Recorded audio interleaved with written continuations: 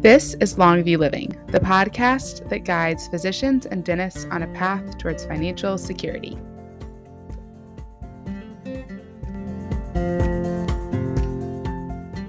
Welcome to the Longview Living podcast. My name is Bonnie Catherine Prather, and today we will be discussing the factors contributing to the cost of owning a disability income insurance policy. The goal of this episode is to provide knowledge to make educated decisions when reviewing your current coverage or purchasing new disability income insurance. We are joined by Cooper Smith, financial planner at Longview Planning Partners, and Andrew Stone.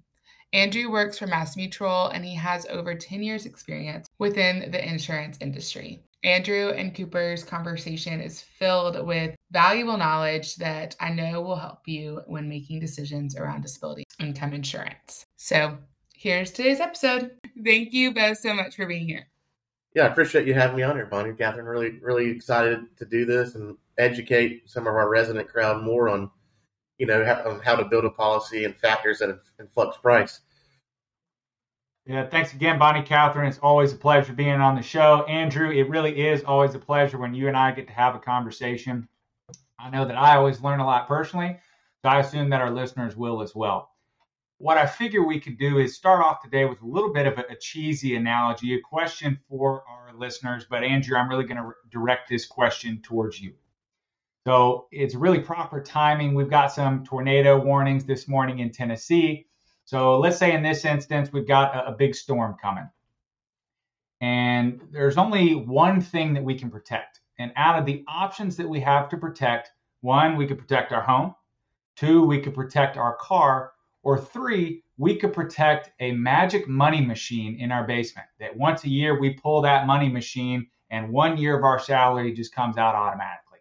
Now, out of those three, if that storm's coming, which one would you choose to protect? Cooper, that's a great analogy. I love it because I use that same story. So the ATM machine in my basement, that's what I'm going to protect, right? Yeah. And why is that? Reason being is because let's just we'll make up a number here. Let's just say that ATM in your basement shoots out $5,000 a month, right? Mm-hmm. That $5,000 a month, that's your income, right? Mm-hmm. That's what you're paying everything else for. So your mortgage, your utilities, your rent, groceries, your insurance, cell phone insurance, right? Everything that you're paying for is relying on the ATM in your basement, right? So I'm going to make sure that tornado doesn't destroy that ATM to make sure I have that continuously $5,000 coming to me every month. Yeah. Couldn't agree with you more there. And for our listeners, if you haven't picked up yet, that magic money machine is actually disability insurance in this case. I think a lot of our listeners out there already know the importance of disability insurance, so we aren't going to be talking about that quite as much today. More so the factors that affect the premium, or really the cost of that disability in the first place, the disability insurance in the first place. Now, on average, long-term disability ends up costing about 1 to 3% of your annual salary. But there's actually a lot of different factors that go into what affects that cost of that. And today's podcast is really geared towards a lot of our exiting residents. They're going to be transitioning into practice this upcoming summer. Andrew, what I figured we'd first talk about, I know it's a big one that affects that cost, is really just the amount of coverage. Talk to me a little bit about how that affects the cost of disability insurance. Yeah, for sure, Cooper. So obviously, like anyone listening to this, right, you know how important this is in your practice, right? You know that you spent time, money, and effort to become specialized being a physician. So you want to make sure as much of that income that you have is covered as possible. Now, a factor that plays into that is the benefit amount, right?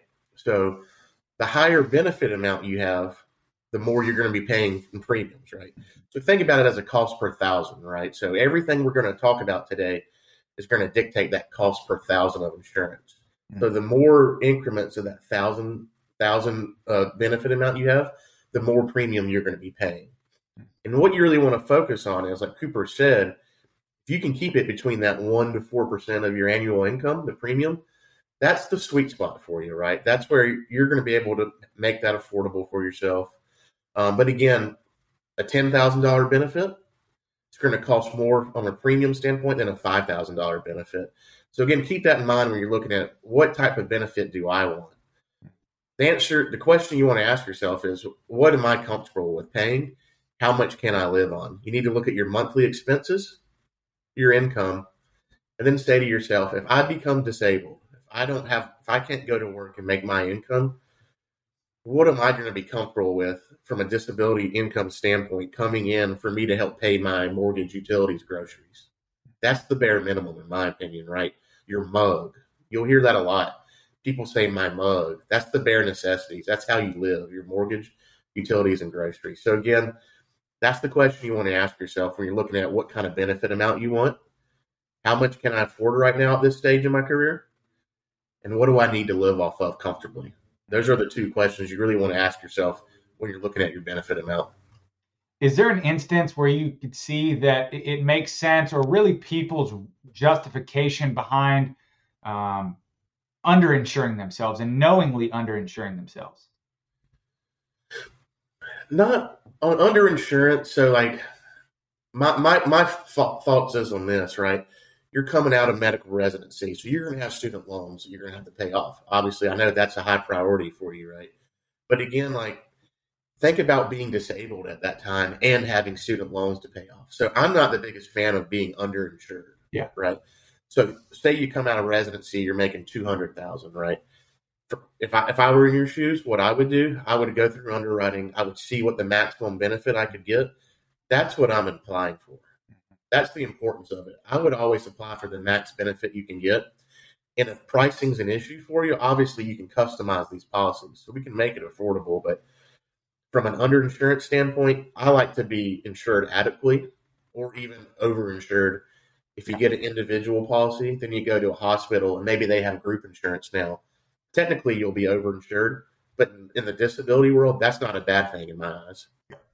Yeah, I agree with you there. You know, insurance definitely isn't the most fun thing to pay premiums on a monthly basis, but it's one of those things where if something does happen and you need that disability insurance to kick in, at that point, if you're underinsured, it's too late to pick up more coverage, right? So you'd rather have more than enough to allow you to take the trips, pay your bills, allow you to continue saving for all your future goals that you wanted to before, despite something like an illness or an injury coming up and affecting your ability to do those things.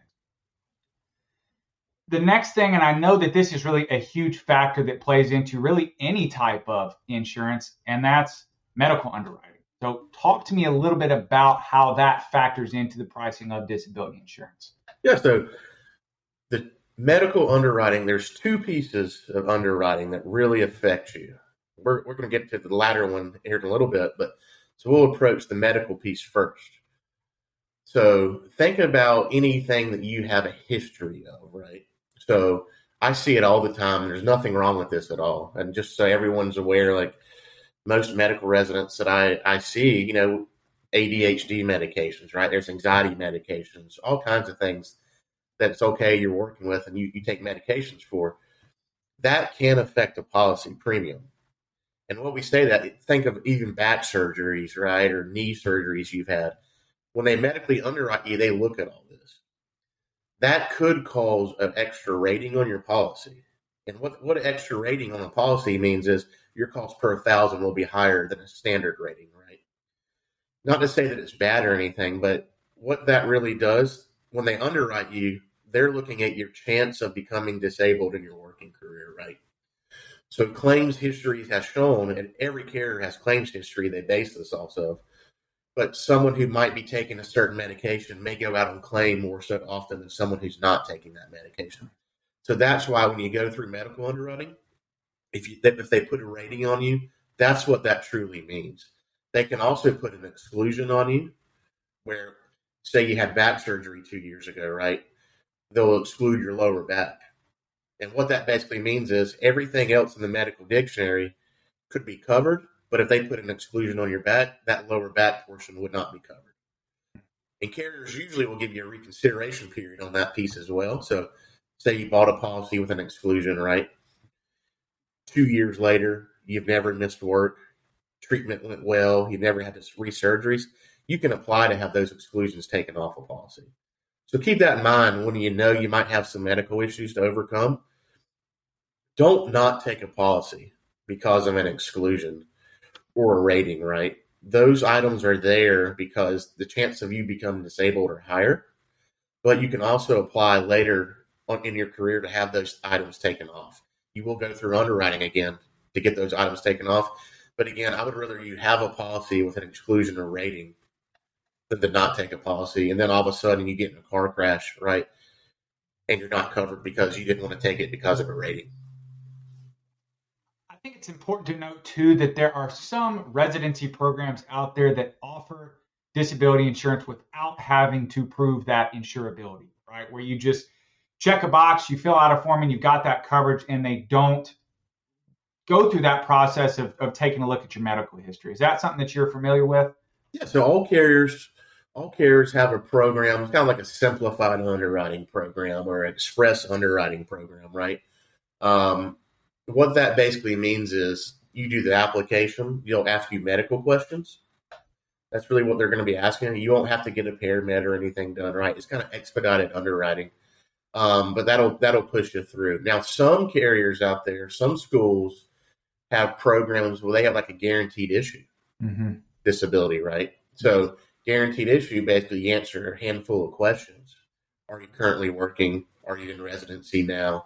Do you use tobacco? Yes or no? Those are the main questions. They guarantee you a policy, right? So even if you had some issue where you might be uninsurable, under a guaranteed issue policy, you can get a policy. So again, just keep that in mind when you're looking at what's offered to you out there in your programs you're going to be joining or in the schools you're in right now. Look at what kind of offerings the school has for you. So you're saying health is obviously a big factor, and I know something else that plays into that equation is age. How much does age really affect that premium number? Yeah, so this is one of my this is a fun topic to touch on because just like anything else in life, right? The older you get, the more expensive life becomes, right? So I'm glad everyone's on this podcast listening to this. That shows me you're doing the right thing. You're thinking about it now because disability insurance is never going to be as cost effective as it is today. So each year that you get older, the cost per thousand is going to become more expensive. So that's why I'm a big fan of everyone listening to this. If you can hear me loud and clear, you need to lock in insurance when you're young and healthy. That's when it's going to be most cost effective. And the nice thing is that premium you're paying is going to be the premium you pay for the rest of your life, unless you decide to make the policy better, which everyone on this call will be doing, right? Your income will be increasing over time, right? So you'll be increasing your benefits. You may even need multiple policies, right, to support your income. But keep that in mind. Disability insurance is never as cost effective as it is today. And you really never know what's going to happen in the future. A story comes to mind. I actually used to work with a guy. He had an eye infection a couple of years back. It was called optic neuritis. It wasn't a big deal at the time. He went to the doctor, got some eye drops, and it was fixed in about a week. He went to have his first daughter and went to go pick up some more insurance. And the insurance came back and said, well, optic neuritis is a red flag for MS. You're no longer insurable. So here's an instance of a guy who seemingly is young and healthy, but had something like that come up where, he waited too long in that instance, and now he can't pick up that insurance. So again, I'm with you there. Really have a strong conviction. Like you said, you're the youngest and healthiest that you're ever going to be today. Yeah, Cooper, that's a great point because I've been in the disability insurance world for about 13 years now, and I see it all the time. I've had doctors come to me in their 50s, right? They have never got an individual policy. They've always relied on the hospital group plan. Now they're in private practice, right? So they want some individual disability insurance. And it amazes me that they've made it that long without even thinking about it, but it happens to people. Then they apply for the insurance. They're uninsurable. So you got a doctor who's making, $500,000, $600,000 a year needing protection because they know they have an issue now. Realistically, it's what it is. They come to get underwritten, and now you can't get it. So that $600,000 salary, Lord forbid something happened to that client, they're disabled, they're going to have no income coming in now because they didn't approach it when they were a resident or first couple of years in practice, which is, again, Cooper's hitting on it well. Like, it's so important that you focus on this now when you're young and healthy. And I know that we touched on this just a little bit in the last podcast that we were on together, but occupation classes. I know that can have a big weight in determining what that premium is. talk to me a little bit about occupation classes. Yeah. So again, each carrier has occupation classes, and how they determine your occupation class, they look at the duties of your job, right? So there are certain physicians that have more physical duties than other physicians. And so each carrier bases that. They look at the duties, they look at their claims history. So we'll just use a ER physician as an example, right? They'll go look at all the ER physicians that they have written. They look back at the history of that, and they see how many ER physicians have gone out on claim. That's how they give you an occupation class. So it's not based on anything else other than what type of doctor you specialize in, right? So you'll want to tell them the specialty you have. That'll give you your occupation class. Again, certain specialties have higher risk than other specialties. So the higher risk specialties have a higher cost of insurance. Like a family practice doctor is a very low risk from a claim standpoint occupation to have. So keep that in mind, right? It's not like an insurance carrier's trying to hurt you for being in a higher risk position. It's just they look at their claims history, and that's what dictates truly the occupation class that you'll be given.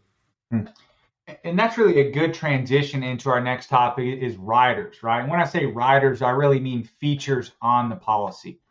I know that obviously the more riders or features you have, the more expensive that premium can be. But I think there's a lot of riders out there that are pretty important. So kind of just touch on some of the major ones that you see and why someone may consider adding those onto their policy. Yeah. So, if you look at these policies, and again, any carrier out there, they have a list of riders, right? 10 to 12 even, some carriers have. As a physician, my brother, just so everyone knows on the call, my brother is an interventional radiologist. He's a partner at a firm in North Carolina where I am. For a physician, there's about 4 to 6 riders, I would say, you would want on the policy, right? So the most important one there's 2 that are really important for physicians. Partial or residual. And that's a partial claim or residual claim. And what we mean by that is, say you're an interventional cardiologist. You get disabled, you're out of work.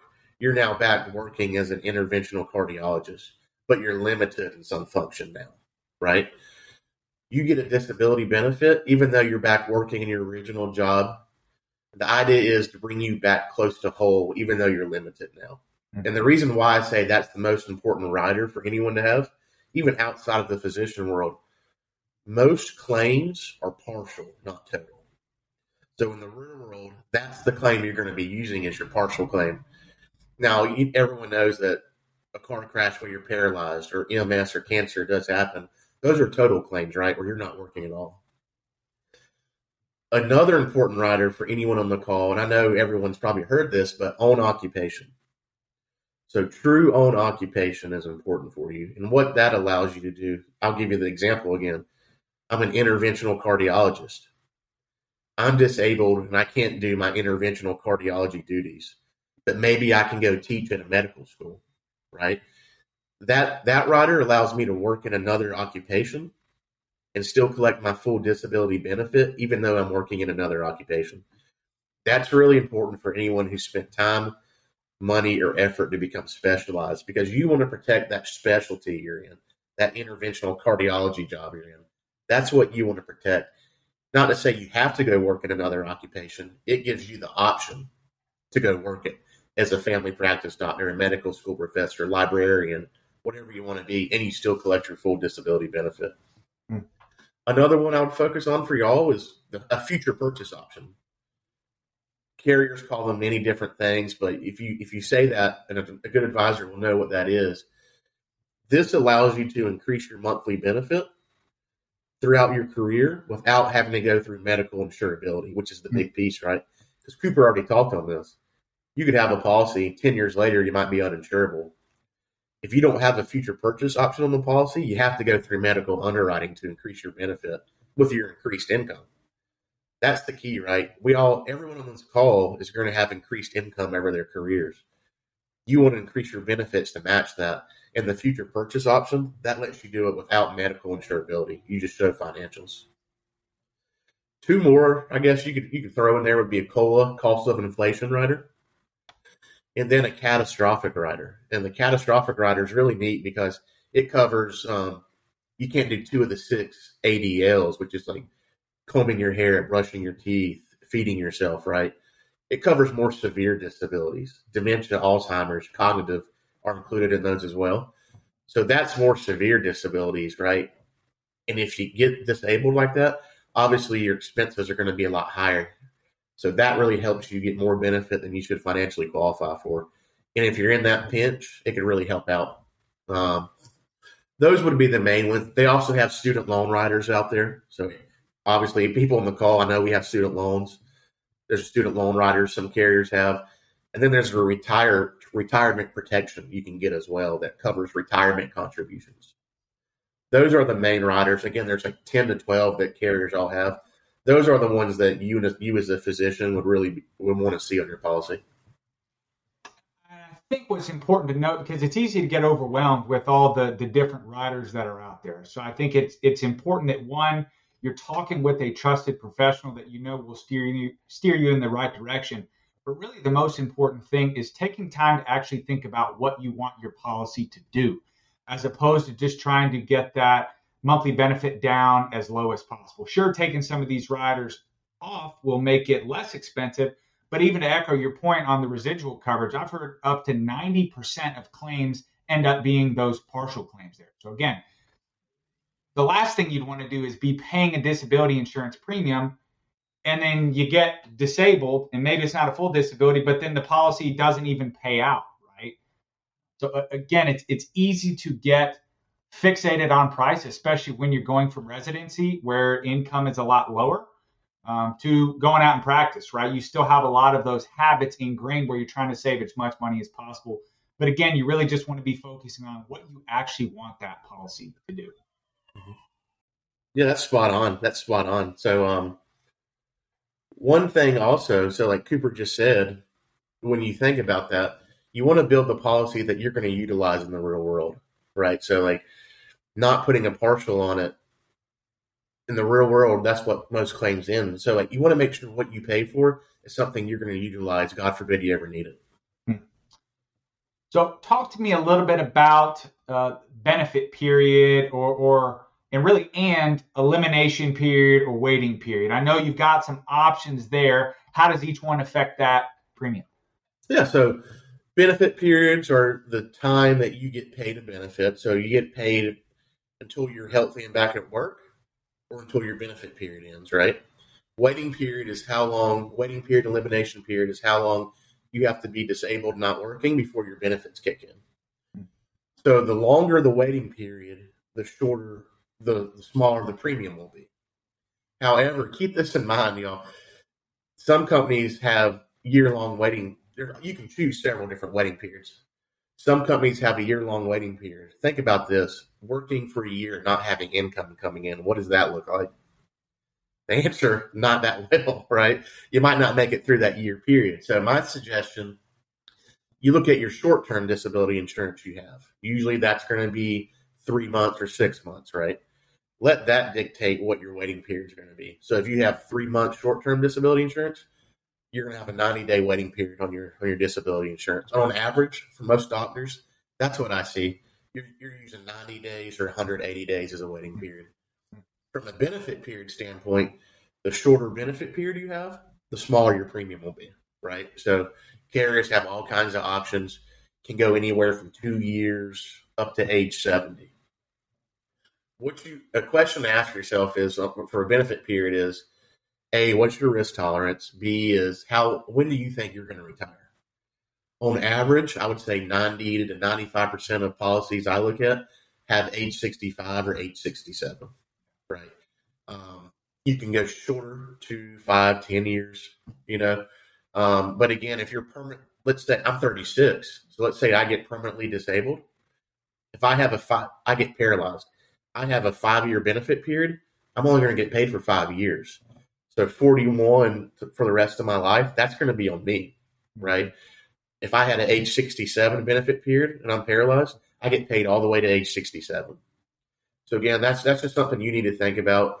just to give everyone advice, most clients I see, most physicians, they're looking at the age 65, age 67. And I think it's important to note for all of our residents out there that your greatest asset right now is your ability to go out and earn an income. Right? If you totaled up everything that you're going to make from now till when you retire, the number's probably going to be in the multiple millions. Problem with that is you can't take a duffel bag to the bank, drop it on the counter, and say, "Hey, I'll take it all in hundreds." Right? So you definitely want to make sure that you spent all this time and effort to train. You're making sure that you're properly protected from that standpoint. I know that there's a couple different ways that premiums are structured, kind of the main two being graded and level. Talk to me a little bit about the differences between each of those. Yeah, for sure. So 2 different premium structures, right? Level and graded. Think about a graded premium. Think about it like annual renewable term insurance. If you're not familiar with what annual renewable term insurance is, the graded premium will be less expensive than a level premium up front, right? The graded premium, every single year you get older, the premium will increase on you. So it's like a step ladder, right? Each year you get older, your premium goes up. A level premium is, say you got a premium of $200, right? Each year you get older, that premium stays level at $200, right? So initially, if you're trying to save money up front, you may want to look at a graded premium, right? Because it'll be less expensive. Just keep in mind that it goes up every single year. If you select that graded premium, you have the option to convert it to level when you want to. So maybe you're just out of school. Maybe you're in residency still, right? You love the idea. You love the plan. You love all the riders, benefit period. One way to help with pricing is to use that graded premium. Just keep in mind when you start making money, I would switch it over to level premium as early as possible, because eventually that graded premium will become more than level premium. And the level premium that you lock in will be at that age that you lock in. So if you're 25, right, you get a graded, you wait till 34 to switch it to level. That level premium is going to be at that 34-year-old level. So again, keep that in mind. I would rather someone take a graded premium than not take a policy at all, right? I'm a fan of the level premium. I like to lock that premium in when you're young and healthy because, again, like I said earlier, it's never as cost-effective as it is today. But again, if that's an issue, where you wouldn't take the policy at level, please take the graded premium just because you want to lock that insurability in. You want to get your policy in your hand in case something happens to you. One of the things that actually surprised me when I was doing a little bit of research on different things that affect disability insurance premium is, believe it or not, actually your location of purchase. So the state that you're purchasing your disability insurance in can have an effect on that coverage. That wasn't something that I was aware of before. How does that really work?